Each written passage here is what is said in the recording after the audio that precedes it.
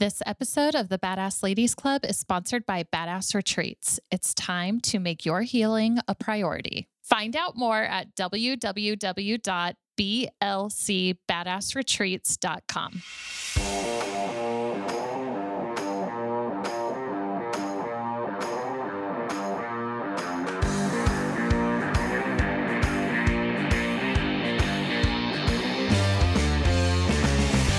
Hello, badasses. Welcome to this week's episode of Badass Ladies Club. I'm Jessica. I'm here with my bestie, Laurie. Hey, what's up, badasses? And today we're talking to Gary Walden, Hello, one of my favorite people. Yay. So happy to be here. I know, we're excited. But before we get started on our conversation, we of course have to talk about this week's Badass of the Week. So, as usual, this week's Badass of the Week is somebody that I have known because I've worked as her assistant so many times, like over the years in my career. It is badass entrepreneur, makeup artist, and product developer, Leslie Munsill of Beauty for Real. Leslie, it's so funny because in our orbits, like about the time I got into Aveda was about the time that Leslie was moving out of Aveda. So she was always like this iconic makeup artist that I had, followed her career and watched all of her work when I was young and coming up. And then the handful of times that I've gotten to assist her or work with her at shows, she's just always so real and gracious and does beautiful, wearable, on-point makeup, but not just for your like typical runway model. For women of every age, for women of every color, for real people that are out there in the world wearing makeup. And so it was no surprise when Beauty for Real, her makeup brand, launched that I ended up with an artist kit of it. And I got a chance to try out all of the products and am now straight obsessed with some of the things in her makeup line. Best mascara I've ever used in my life. High def mascara, changing my life on a daily basis. So all the things aside, the fact that she creates real products for real women that actual people can wear and fall in love with, I commend her for that because I know that product development is something that's so tricky. Also, that lip scrub. The lip scrub, all of the lip glosses and lip shades that have the light and the mirror. So like if you're in a dark club, you can touch up your lips because your lip gloss applicator has a light and a mirror in it. Like there's a million things we could talk about, but Leslie, you are a badass. We are sending you a badass box and we cannot wait to get you on this podcast so we can talk more about what you're up to. I'm into it. All right. Cool. Okay. So let's get into today's topic with Gary. Gary, how are you? I'm great. Aw. This place is amazing. Thank you. We're really excited about it. We love it here, our new studio home. I mean, we claim it as our own. I know, like we did all the work. It's really Paul's, but spend a lot of whatever. time It's here, fine. so We spend a lot of time here. So just as a background, I do want to get into today's topic, but I have known Gary since I was very young. I grew up with you cutting my mom's hair. So you are a hairstylist. You did you start at an Aveda salon? Yes. So you started in the Aveda culture. Yes. Yeah. The first salon I worked at was actually one of the first Aveda salons in Texas. Oh, wow. Concept, because Concept didn't really become a thing until like the late 80s. Yeah. So when I started working at that salon, we carried multiple lines, and it was within a year that we had become Concept. Gotcha. So that was all, early days of going to Congress in Minneapolis, and it was it was a big network, but it was a much smaller network than it is now. Yeah. For anyone who doesn't know, because I grew up watching Gary do my mom's hair, he is a big reason why I do what I do today and why I got into Aveda in the first place, because I grew up in those salons watching him do his craft. And so I grew up with my mom buying Aveda products and all that. So thank you for everything. I'm like completely humbled by your remarks there, because knowing you since you were a little girl, I've always thought that you could do anything. Whatever it is you set your mind to. And I've seen you do anything. Oh, thank you. I'm going to be a college student, and I'm going to do this. I'm going to be an actress. I'm going to be a model, and I'm going to be in fashion shows, and I'm going to da-da-da-da-da. I wanted to do a lot of things. From, walking runways to doing hair and makeup at New York Fashion Week. Yeah. astounding and incredible. And talk about, you know, seeing something, developing a vision, and pushing through with it. It's pretty admirable. Thank you so much. It's so sweet. So today we're talking about anger. Anger.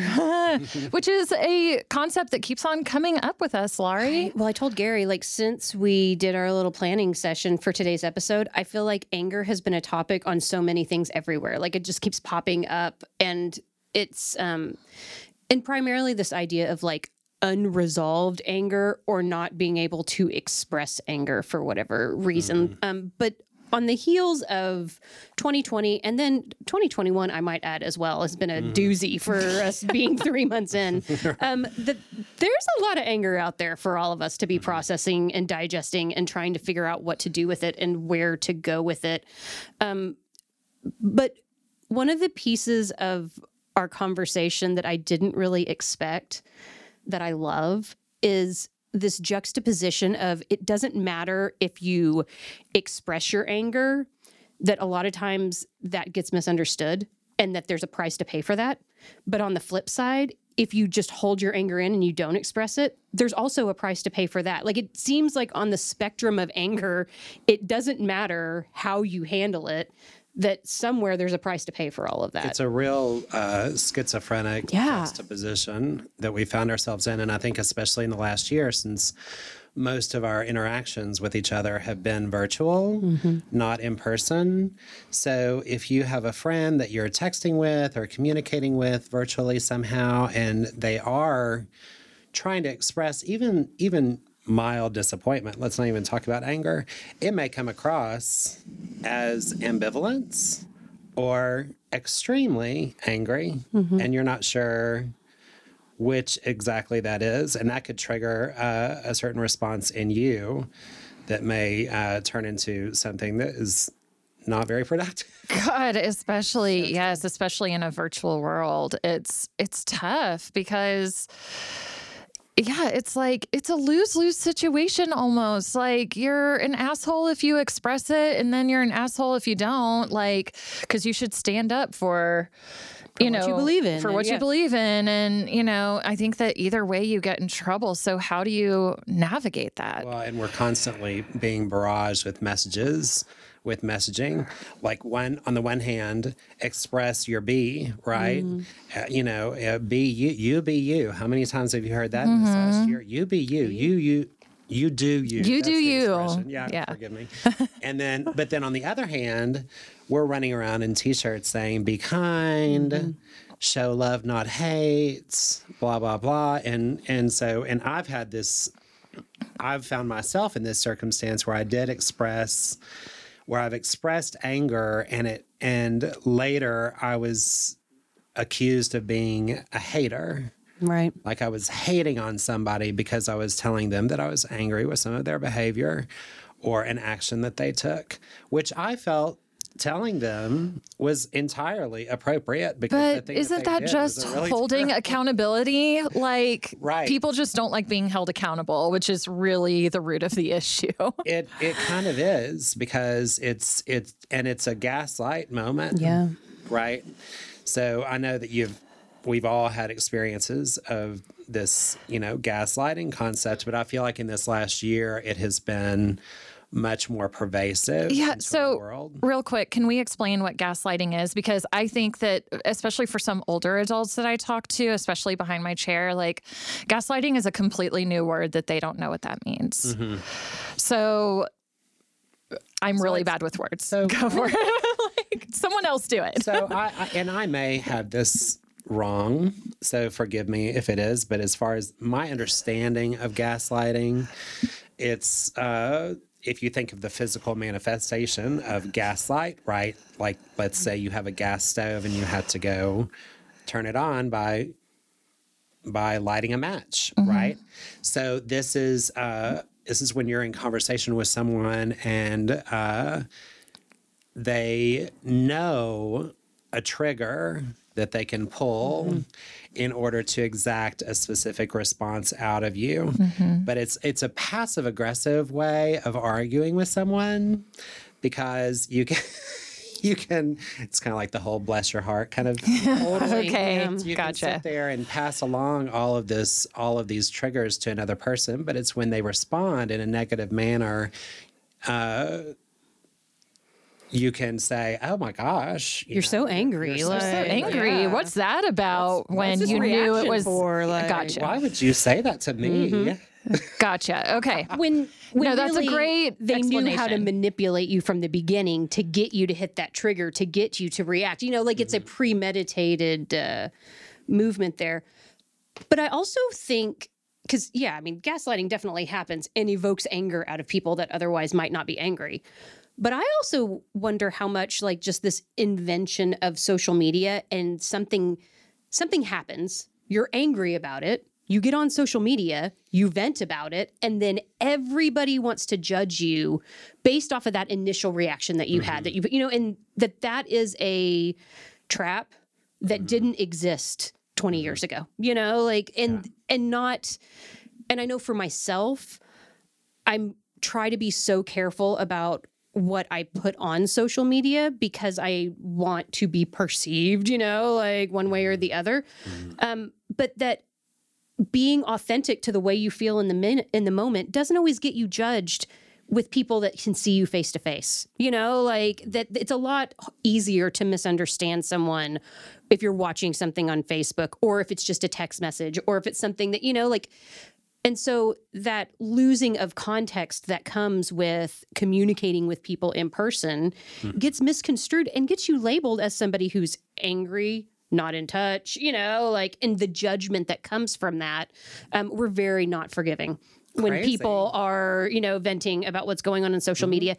Even people that I vehemently disagree with, and I don't like what they're saying. Like, I'm starting to become aware of the fact that maybe you just need to allow people a moment to have a, to have their reaction, moment, and that's not always a solid judgment on their character or who they are as a person, and that in a polarized world where we live, that's a really hard thing to grasp, especially for generations who didn't understand life before there was text communication and or social media, stuff.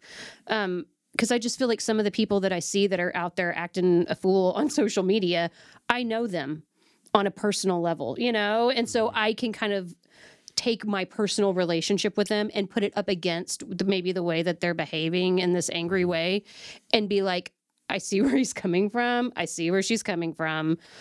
I know that that's not where their heart is, and that maybe they're just having a moment, and that is sorely needed when we're talking about expressing anger, like if you're angry, that you need to be able to get that out somehow. And how do we talk about that in a way that isn't going to get you labeled, you know? Right.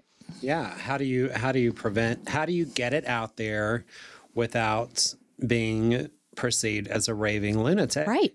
My my mother passed 15 years ago, and she was a person. She was the youngest child of 3, and I think she was born with a disability, and so she had a tough time growing up getting people to acknowledge her, to listen to her. She was the youngest of 3 kids. Her older brother and sister were busy, always doing things and always getting lots of attention. And then on top of it, in the 1950s in Texas, a disabled person was an invisible person. So she developed this way to express anger that was louder than anything else on the planet that was happening. And so the house I grew up in was my father being the calm, rational, always trying to get people to sit down and calm down. And then my mother's running around the house saying, I'm going to raise hell. Right? So we were always kind of looking at these two things. And there were so many times in life where I would say, I want to grow up and be more like my father, or actually, no, I want to be more like her, where I just, where nobody's going to mess with me because I'll just steamroll right over you. Mm-hmm. And so becoming a hairstylist and learning how to communicate with people face-to-face, one-on-one, building rapport, building trust, listening as much as I can without talking and trying to pick up on cues, taught me much more about being rational, like my dad. However, there are a lot of components of my personality that are definitely my mother. And I don't know if you've ever seen the movie The Four Seasons with Carol Burnett and Alan Alda. I love there's that movie. this scene where they're having this argument, and he's like just like my dad, and he's like, "I'm enraged." He looks at her. He says, "I'm enraged." Stone face. "You're enraged." Really? This is enraged? Really? And she says, "You might want to stomp your foot or something." And then she goes, "Here, try this." Like, screams like crazy. And I watched that scene. It makes me laugh so hard. But also, it is kind of our internal struggle, and it's always our internal struggle. But I think even more so in this last year, where we haven't had a whole lot of face-to-face interaction yet. If you think about the events that we've witnessed in this last year that are trigger moments for every single emotion we could possibly produce, where do you put all of it? Where do you put your anger? Where do you put your tears? Where do you put your, satisfaction even? I know that a lot of times I'm always... And I've always been this way, but I've been this way this last year. Chris and I will be watching, my partner, Chris and I will be watching some political something, and we're both like, ah. And, but I'll tell him, I'll say, we need to put this into production. We need to take this energy that we're feeling right now, and we need to put it into something productive locally. We need to, stack this up and do something with it. And sometimes we can, and sometimes, we go to bed, and the next morning we're like, yeah, that was a good thought. Going on with our day. Yeah, I got to get to work now. Have fun with that. But I do think that productivity is something that is good to channel that anger into, but it's not always possible. And I really think we need to learn how to, like Lori was saying earlier, better understand, try to look beneath the anger response and try to find the intention behind it. Remember who you're thinking about.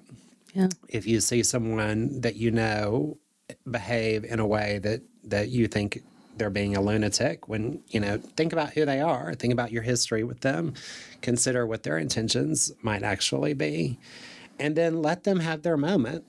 Then you can come around and say, hey, why don't we do something productive with this? I love that. Just last night I was on Facebook, and someone I know posted this meme that I'm totally going to butcher this, but the idea of this meme was, when COVID started, you were all afraid of getting sick and dying, but now you're afraid of living. And it was like this really judgy, like, don't be afraid to live kind of thing. And it upset me. It really angered me. But the only thing that I could think of, this way of thinking that I've adopted over 2020 and now into 2021, with a few exceptions, because people are batshit crazy sometimes, but that we're all just doing the best we can. Yeah. And I know that my friend who posted that is just doing the best she can. Like, Laurie's doing the best she can. Gary's doing the best he can. Like, we're all just doing the best we can. You may still be an asshole, but we're doing the best we can, and I believe in giving people grace. I just do. And sure, there are people who have probably messed up too many times or burned me too many times to keep on allowing that. There's a line between keep on allowing grace, abuse, right? And, and showing grace. Like, there's obviously a line, but.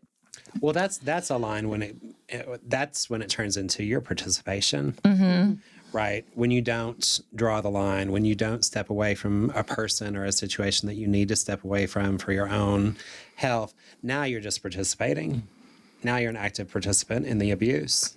Well, and I also think that people who have a inclination to go to be it anger and or posting shitty memes that are judgy and make people feel bad about their choices, like I'm constantly trying to decide, are you somebody who fills my cup or are you someone that drains me dry? And if you are somebody who usually fills my cup and you're having a bad moment, it's a lot easier for me to step out of that and be like, give them grace, right? But if you're somebody that every interaction I have with you, be it personal or on social media or in whatever respect we're working together, that I walk out of that situation and I feel drained consistently, that's a hard no for me. Like I will move on. No, that's a great way of putting it. Yeah, because everybody has a moment, and to your point about the meme, do you know how many times I almost share memes where I'm like, I laughed at it. I felt it, I totally agree with it. But do I want that to represent me? No, I don't, and then I'll hold it back and I'll send it to you on the my text message and be like, let's laugh about this in private. Yeah, I think that there are ways of determining like, yes, you deserve grace or no, you don't deserve to share time and space with me because it is too draining to be around you. Yeah. And it's hard because I think that, and especially being a mom, I'm like, how do I teach my daughter healthy methods of dealing with anger? I mean, what do I do? Well, especially being a woman. Yes. You're a woman. You don't show anger. And you're trying to teach your daughter healthy expressions of anger. That's a tougher one. Because I do think that even now in 2021, I do believe that women are always judged more harshly on their expression of anger. We saw it just this last week after the Meghan Markle interview. Oh, yeah.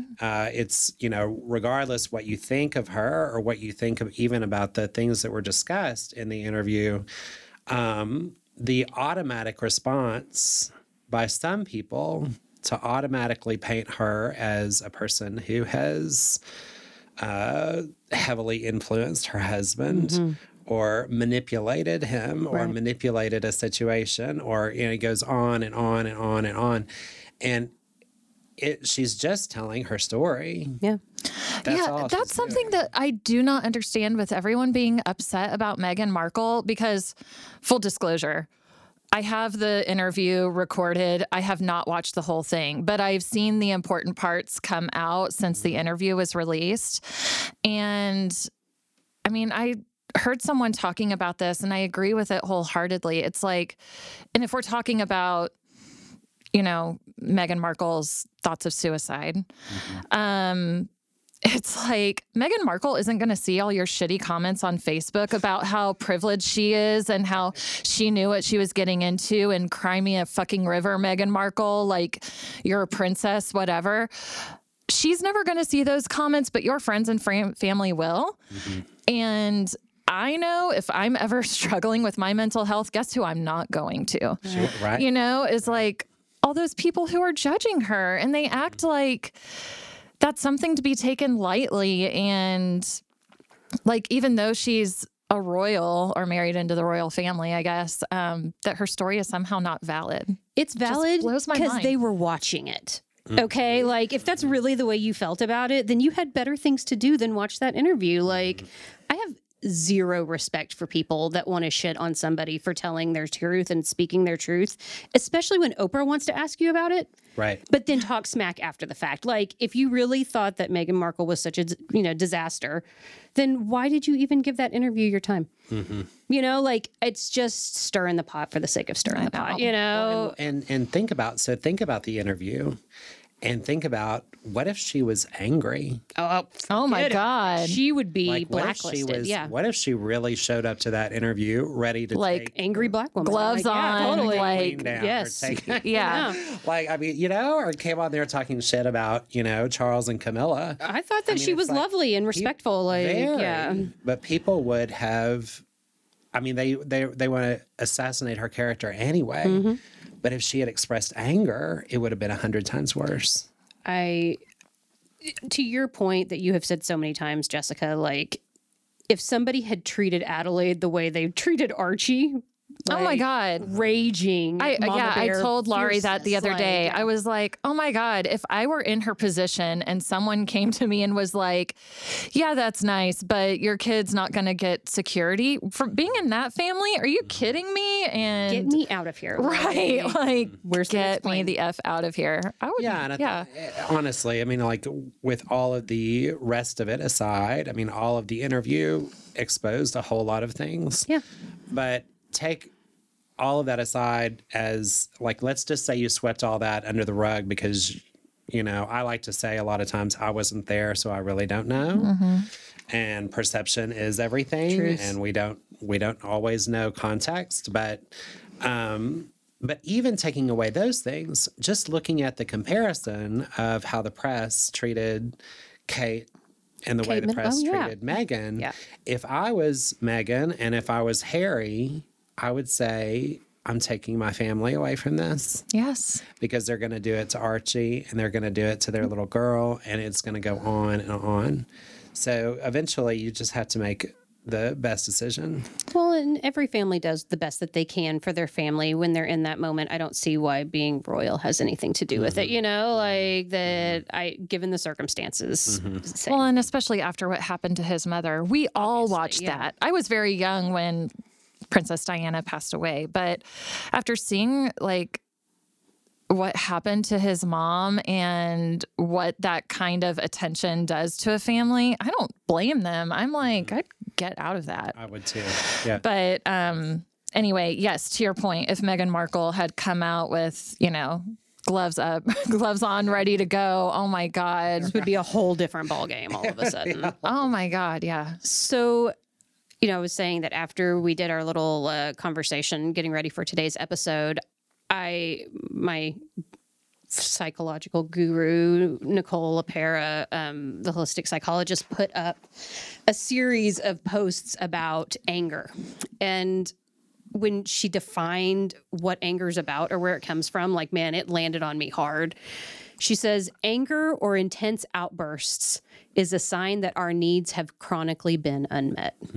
I saw that post because I'm obsessed with a holistic psychologist, and I immediately thought about this episode we were about to do. Like, it's just because your needs are chronically being unmet. And when I thought about times where I was truly so angry, because anger is not my first default, like, but any time that I've been like truly, truly angry, it was always on the heels of me sacrificing myself for something, you know, like where I was not doing what I needed to do to either look out for myself, protect myself from a situation, make my truth be heard, you know, like that my consistent need not being unmet is what caused my outburst or my angry reaction there. And that kind of turns the whole idea of anger on its head, where it's not really about what anybody did to you. It's about how you meet your own needs. And meeting those needs might be who you're spending your time around. It might be who you're subjecting yourself to, all of those things. Like, it's hard to be angry at people if you're not with them in their circle, in their orbit, you know, like sometimes I got to check who I'm spending my time with if I'm angry and decide, is that what's serving me? Is that meeting a need for me or is it not? Tell me what you guys think of that whole idea of that anger and intense outbursts are just a sign that your needs are chronically being unmet. It makes me think of the protests and riots last summer. Yeah. It's the first thing I think of. Do you remember the video where the young woman is, they're asking her about who set fire to the Target store or something, and she's deeply angry, and she yells at the person asking the question and says, you know, why are you asking me this question? You guys broke the social contract. Yeah. And so I don't care. Nobody gives a fuck about the Target. Right. Because you broke the contract. And I wish I could find that video. It was last summer, but it was probably the most telling thing and probably the most revealing as to where we were in that moment, a contract that was broken and is consistently broken over and over and over again. So yes, you have an entire community of people whose needs aren't being met, and they're tired of nobody paying attention and listening. Right. Like, why do we have to scream at the top of our lungs to just simply exist? Right. With God-given rights. And then bam, anger and outburst, like that. People wonder why it happens. There you go. Like, Right. And then they're consistently told again that now we're changing the subject to talk about the Target store. Right.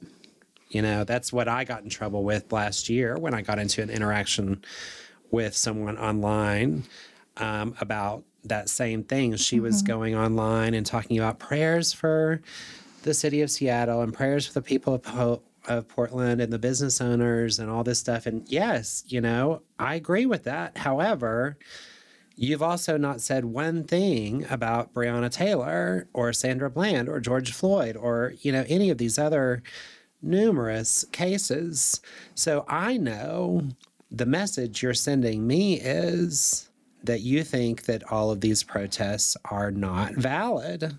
You're invalidating the feelings of these people who are so terribly upset and wanting to focus on some broken windows.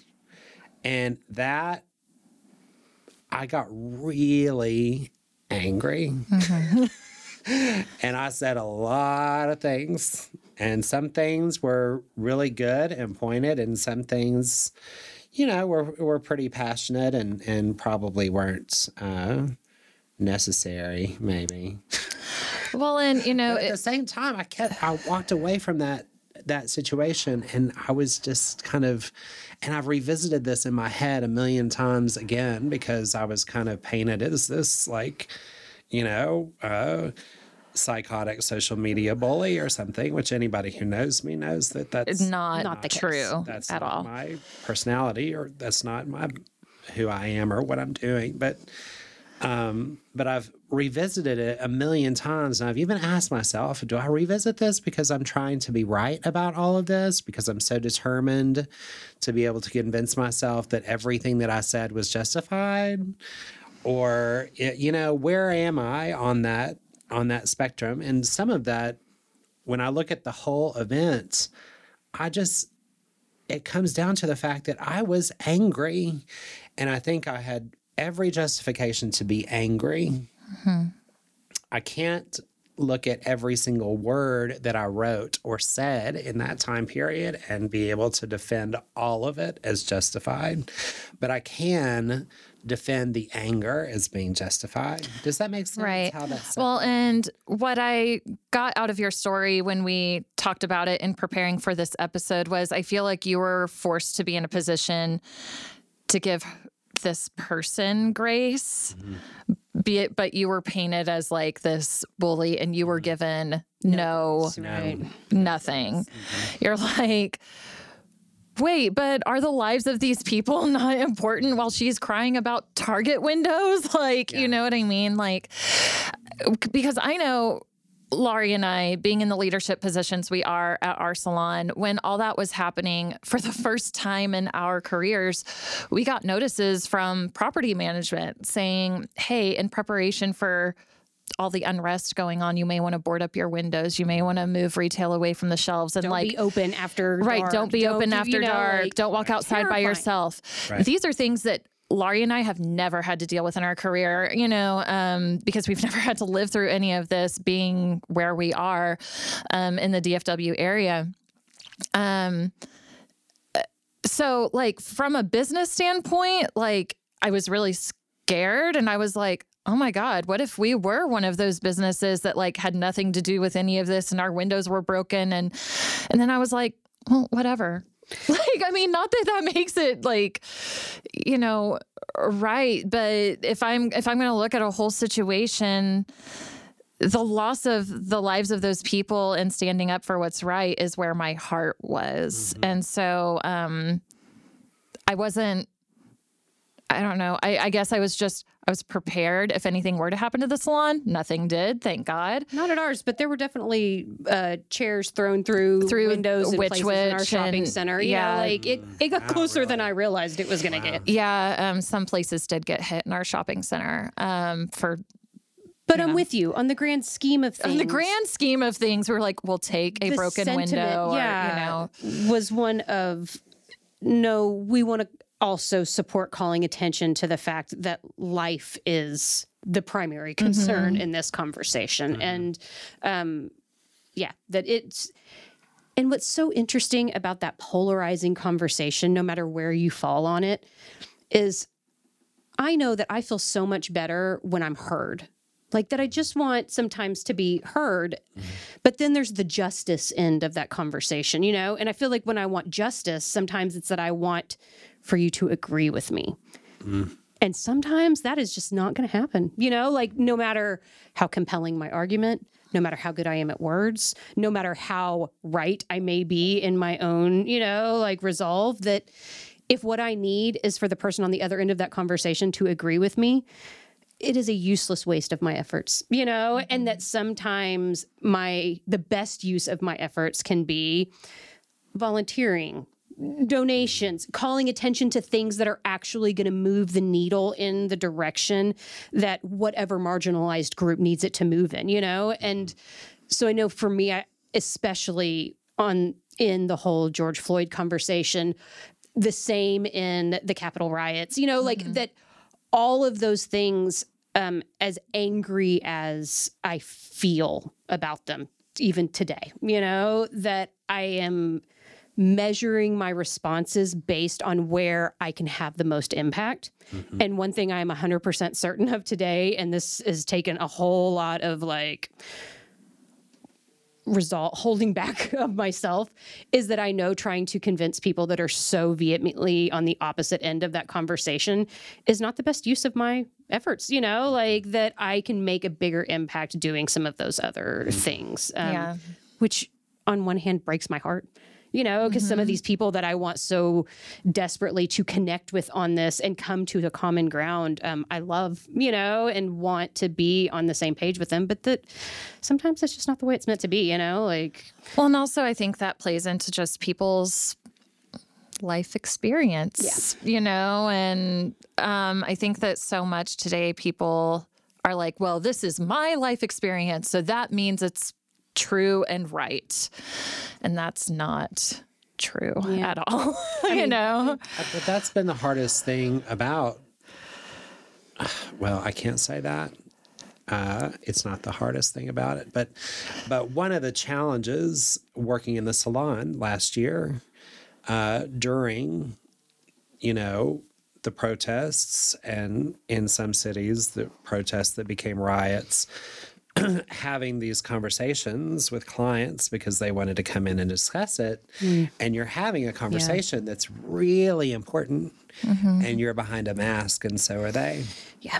And it was very challenging. I would get to the end of my day and I'd been sweating all day long underneath all of my gear because I'm having to have these conversations and be as graceful as I possibly can, and at the same time make a very definite point.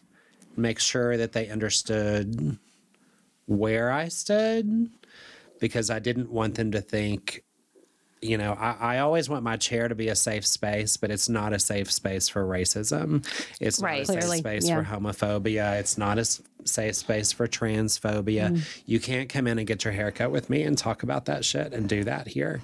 It's not acceptable. So I had to try to do it in the nicest way possible. That is extremely hard. This is not, you're not safe. I know I'm white.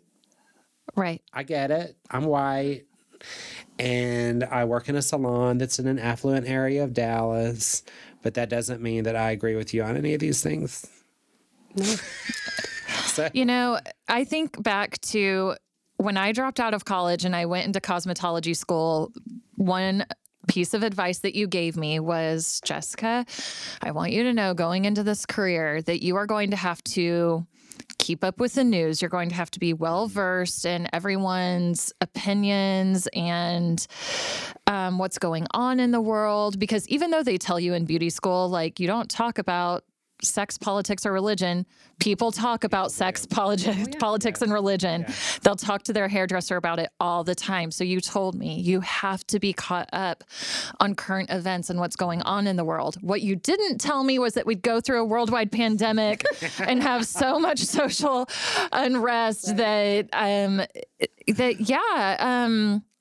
it's a weird balancing act, because I want to be respectful, and I definitely have clients who I don't see eye to eye with politically, who are still wonderful people. Let me be clear, great, wonderful people. Yes.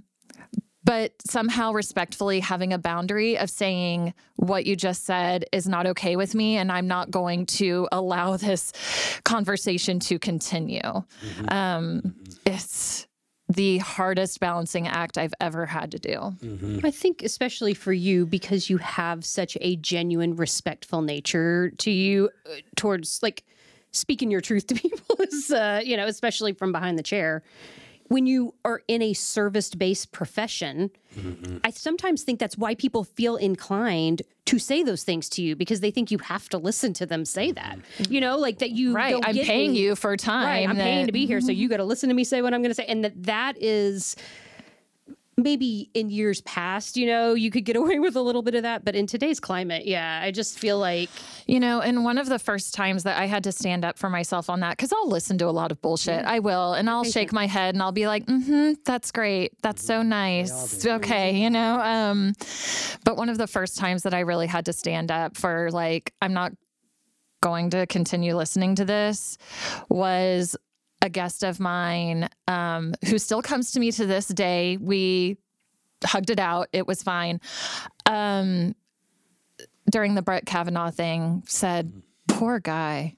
Mm-hmm. And I was like, "What'd you just say to me?" He said, "Well, poor guy." And he went over why poor Brett Kavanaugh. And I was like, "So I know you're not a woman, so let me enlighten you." Mm-hmm. And so I went through all the college experiences I had of men feeling like I was just available to touch and to, that so many women I have never met one woman who hasn't had an experience similar to mine or worse. Several. Yeah. And he was like, "Okay, wow, thank you." And he still comes to me to this day. And, of course, he continues to vote how he votes. I continue to vote how I vote. But he is a paying guest who, whenever we see each other, he now knows that boundary with me that I'm like, not today. We're not doing that here, It used to be, I've been a hairdresser for 31 years, and it used to be easier. Yeah. So when you gave me that advice, it was true at the time. It was true at the time. It was, because back then you could examine opinions from the left and opinions from the right, and most of your disagreements with a client would be about how the government collects and spends its money. Right. That's really was was really most of it. We had to throw in social issues every once in a while, right? But for the most part, that's what it was all about. But now it's things that are so deeply personal that are directly affecting the way that people live. Mm-hmm. And there are so many ways that we don't live up to the contracts socially in communities, specifically in communities of color, but it's happened in other communities too. As a gay man, I can say that I had to educate a client all about why most gay people don't hold Ronald Reagan up as the Jesus Christ of our time. Mm-hmm. And, the years went by without any federal funding for AIDS research and, all of these things. And she didn't know any of those things. And she did say, "Thank you. I didn't know that." And I told her, I said, it's why we don't trust you. Mm-hmm. It's why we don't trust you. And so, for us to be able to have a better relationship, we have to get to a trusting space. And so I compare that. I sit down and I think about that. And then I think about, how would I feel if I was a person of color in the United States? And we're always, our society is always telling people of color, well, you can do this and nobody's stopping you from becoming successful. Well, really? They're not? Because, I don't know, you go to most neighborhoods that are predominantly people of color and you go and check out the public schools there and you check out the infrastructure and you check out the roads and you check out the grocery stores or lack thereof, or the internet service or lack thereof. And then you expect them to pull themselves up by their bootstraps and go off and become a successful businessman or attorney or doctor or whatever when they have no generational wealth to draw on for their college experience. Yeah. I mean, because our society has stopped all of those things from being able to become curated for these communities. You know what it reminds me of is that whole, like, everybody has the same 24 hours in the day. Like, that's not true. Not you true. know, like It's not true. that when you have a house cleaner and a personal chef and a driver and, like, you have 68 hours in a day all of a sudden, that we're not all operating from the same set of privilege. And that word privilege, I feel like, is a trigger for so many people who, like, I grew up in the suburbs and was a part of an upper middle class family, and I'm a white girl. Like, I have tons of privilege, but I'm not going to lie. When people started talking about white privilege, like, it hit a scratchy part in me where I was like, yeah, but I'm not privileged, like that, but I'm totally privileged. And I didn't realize that until I was educated by people who were victims of not having that privilege, and that you don't get there without hearing things that make you really uncomfortable. And that, in your estimation anyway, because, like, I also understand that whole idea of, like, I'm not the bad guy. Like, I didn't do anything, I was born into this privilege, that you put me in. But that doesn't mean that I didn't have opportunities that so many other people, given the same opportunities, would have a totally different life right now, And so I feel like there's this space where we exist in where you got to quit defending where you came from when you come from privilege, and understand that that doesn't mean anything about you personally. It exists on a fundamental level, whether we like it or not, Sure, like, right. And it's okay to get it wrong. yeah, totally. It's okay to get it wrong. Yes. Because we're going to get it wrong. So we sometimes just have to step into a situation and already know that. Right. And be able to accept it. When we started, when we started Vote Out Loud last year, Vote Out Loud was an initiative to reach certain communities that had less access to information regarding voting. And so our job was to cross all the T's and dot all the I's and connect all the dots for people. Because when you actually sat down and looked at the process of voting, it's so simple for us, right? We're registered. We can go on our phone and look up whether or not we're registered. And there's a place right down the street from our house where we go cast our vote, especially this last election, where you could go to any place and do it. But if you live in one of these communities that is, say, an internet desert, your access to the internet is spotty. It's not like there's a library down the street that you can run into. There's not a place where you can access this information efficiently. So you're kind of left out of the process. And so a lot of people say, I don't have time. I don't have the energy to chase all of this information just to find out where my district location, where my polling location is. What do I need to bring with me? What kind of identification do I have? What are the current rules am I Right. Because it's am I always registered? changing. How do I find out about that? And Yeah. if I'm not, where do I go to do that? So we decided to take all of that information and take it to them. And we'd set up tables in different neighborhoods and we had my partner, Christopher, became a registrar. And so he was able to register people on site. We had other volunteers there to get on their phones and check people's registration status, be able to find the closest polling locations to their homes where some of them could walk to, or a polling location that was on a DART bus rail line, something that was, basically giving them every single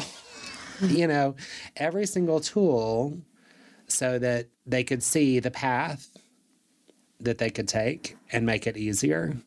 But when we were doing that, I was like, this is really absurd. Yeah. This is absurd. Shouldn't be that hard. It should not be hard like this. As a matter of fact, the polling locations should be doing what we were doing. Yes. Yeah, absolutely. Places, in their own area where they can walk to and get to efficiently. I mean, it's vote. absurd. In this day and age with, we can send a gorilla to Mars or whatever.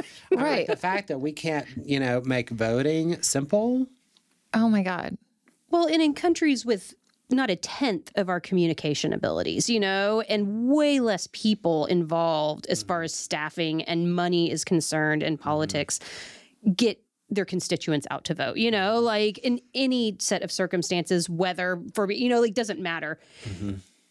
And it's only going to happen by nature of people like yourself taking the initiative to show your vote is important. It is valid. It is how we begin to turn, a direction towards policies and people in office that have your interests at heart, but to speak to the whole greater understanding, like you said, we don't trust you. That the only way to build the trust is through the community, and to get out there and get active in it. I did not know much about Vote Out Loud until we started to talk about it, and am so excited because it's like you were boots on the ground, Stacey Abrams style, but in Texas, like that. Right. That we watched in Georgia. I mean, straight flipped that state, and not. And again, it doesn't matter if you're left or you're right. The point is you put the power in the hands of the people, and the people can create change that's going to affect their lives. And I think for so much of my life viewing politics has not changed my life much. Nope. My life has not been affected by politics until the last 18 months to 2 years, maybe, and that it's time for the people collectively to understand that nothing is more powerful than our ability to come together and say, no, this is the direction we're taking our country. Like it or not, there's more of us than there are of the few of you that have been playing with this power struggle. Like the people is the answer. And so anything that, and we've talked about this a little bit off air, like Badass Ladies Club is 100% involved in Vote Out Loud in future projects when it comes to creating groundswells and being able to put power back in the hands of the people who really should be running this country. That's fantastic. I'm glad to hear that. I'm glad I'll be hitting you up. Yes. You text us, listen. Our next process is really digging into all of these community infrastructure failures and public education failures. And that's a really challenging thing to take action on without having somebody, on the inside of that. So we're hoping to develop some relationships there. Well, and I love that. We live in different counties, you and I, but Adelaide's about to be in kindergarten in the fall, which I can't wrap my brain around. The local public school that she would normally feed into, which I'm not totally against, but when researching it and looking it up, is rated below average. And I've never had to worry about any of that until I had an almost kindergartner. And I had no idea. I said, what? Below average? Why? What's happening? Yeah, And, what does that mean? And obviously driving by the school, I mean, I live in a neighborhood of like older homes, older people. The school is very old and rundown looking, to put it nicely. But it really broke my heart because I was like, because I don't know how any of that works. Like, obviously I pay my tax dollars and I'm like, so what is all this going to? Why isn't this school doing better? Why isn't it helping? And why do I feel guilty about now seeking out other charter schools and academies for Adelaide to go to because I want a better opportunity for her? That it was funny because when you had said that in the preparation for this episode, I was like, yeah, I know nothing about that. So I'm excited to work with Vote Out Loud in the future, hopefully as Badass Ladies Club, and to learn more about how we can create change. Because I would have loved nothing more than to be like, oh, she's feeding into that school. Great. Mm-hmm. Yes. And that just that's not what's happening currently with my situation for her. It's a challenge. It's a real challenge. It's public schools are funded by property taxes. And so when you don't have a community that's dense in high property taxes, you're not going to have as quality of a public school system. And that is one of the biggest travesties, in my opinion, in our nation as far as public school system. Public school should be exactly that, public school, right. Not semi-private school, right? Not public school that's better for a wealthy kid than it is for a non-wealthy kid. That's not what we agreed on. Right. It's not the contract. It's the contract. I know. And I don't care how many times someone wants to, steer that in a different direction or start talking about, all of these other avenues that people are throwing out there. It doesn't matter. When it comes down to it, the basic contract of public education in this country is not being honored. And doesn't matter how you shake it down, it needs to change. Mm-hmm. And people say, well, I don't believe in Robin Hood. I don't believe in taking from the rich to give to the poor. And well, then you shouldn't live in America. Because that's what our system actually should and is about. I mean, I hate to say it, but if you make more money, you pay more taxes. I mean, that's true on a lot of fronts. And you have to, and you can't look at society is like a Jenga puzzle, and your weakest piece at the bottom of that Jenga puzzle, if you pull it out, the whole thing falls apart. So, but if we create strength from the bottom up, then we have this magnificent structure. No, I love that. And what I love about what you're doing on the front of public education for littles is that you're living proof of you don't have to be living in a situation where it directly affects you. You don't have kids. Right. You could totally choose something else that directly, affects your life. And you're choosing to put time and energy into developing our children's future. And as a mother, I appreciate that from the bottom of my heart. But I would encourage anyone listening that, just because you're straight doesn't mean you can't fight for and advocate for gay people. Just because you don't have children doesn't mean you can't, advocate for the future of our children. Like, we're all in this together. That's right. I would hope, and I know that that's a really kumbaya way of looking at it because we're not all dealing with the same privilege and the same advantages, as some people. But that's why when we created Vote Out Loud, our whole initiative was to be nonpartisan. When we went out to register voters or tell people where to vote or how to vote, we didn't discuss any candidates at all. Yeah. We didn't discuss any political parties. We didn't do anything. And so I think that sometimes when you have conversations with people and you bring up the baseline topics instead of steering it at all, a lot of times we agree on a whole lot of things. Yeah. And you can get people signed on and in agreement with something if they see how it affects, like you said, the greater good of all. Yeah. You know what I wonder as we were talking about all this public education, schools and teachers specifically, have been overlooked, I think, for a long time. And so everybody keeping their kids home for a year and having to be the tutor, the teacher, fill the shoes of those teachers so much. I also don't have children, but I have lots of people that I love who kept their kids home this year, out of necessity.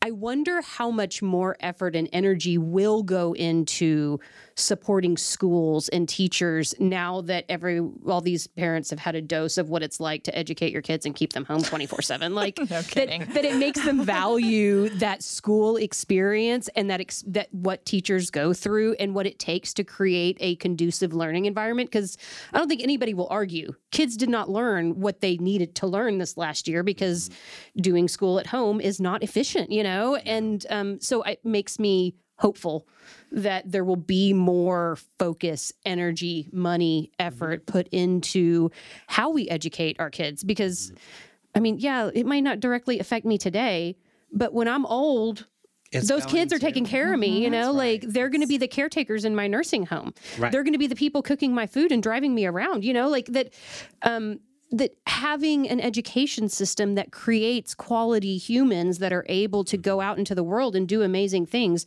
affects everybody at a certain level, whether you like to think of it that way or not, and that's a really good point. I mean, those kids that are being educated in public schools, they're also the ones who are going to be legislators. Yes. In creating laws. Absolutely. And supporting your health care and making sure that you can be in a home if you're not a multimillionaire.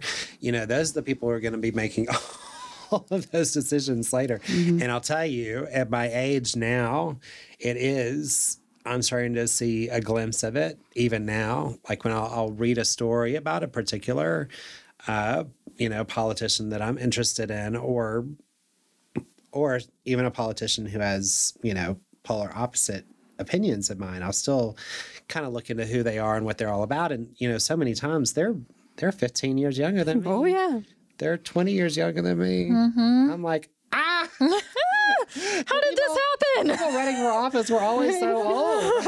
Or like doctors. I feel like all of a sudden doctors have gotten really young, but it's just that I'm getting older and they're, that's just how old they are when they start. Like, Right? It happens. You're like, how is our chiropractor younger than us? It's crazy. Not she that saves old. my life on that. I know, right? Oh my gosh, y'all, we're over an hour. It's because And we we can sit didn't here and even talk get into all day. a lot of our notes That's here. okay because We'll per have you back. usual, great conversations We just had a kind of good shift, evolve. though. I Yeah. think that we was a good did. shift to Beautiful. talk about anger and then, go Yes. into something that we can do about it. Absolutely. Yeah. Gary, this has been so fun. We will definitely have follow-up episodes. And like I said, Badass Ladies Club is all about vote out loud and being able to work together in the community in the Well, future. that's I think is fantastic. makes Maybe it the super next important. time I come back, we'll be talking about some specific initiatives. Yes. Yes. Moving So forward there. check out the episode notes. We're going to put links in there for you guys to be able to check out Gary and see what he's got going on in all of his fabulous happenings. If something in this episode jumps out to you or you feel like somebody in your world could benefit from it, you might just share it with them. Get on and write us a review and tell us we're awesome or crazy or don't know what we're talking about. All reviews are accepted. Also, side note, I've gotten so many compliments on my hair since I went shorter, and I just want everyone to know that Gary did my last haircut. So if you're looking for a good short haircut, I love mine. You your can man go to now. Gary. All right. Thank you guys. Later.